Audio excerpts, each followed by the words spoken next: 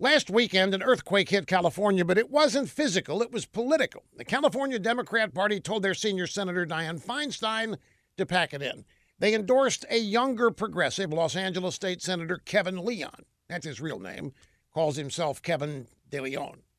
Anyway, Kevin Leon De Leon outflanked Di-Fi by running kook left. He wants to abolish ICE. He wants to impeach Trump. He wants to support single-payer health care. He wrote the sanctuary state legislation that Governor Moonbeam Brown has signed. He is as far left as you can get, and it looks like California's Democrat Party is going over the liberal cliff with him. The party endorsement means that Leon, De Leon, can get money from the DNC and be featured in party mailers.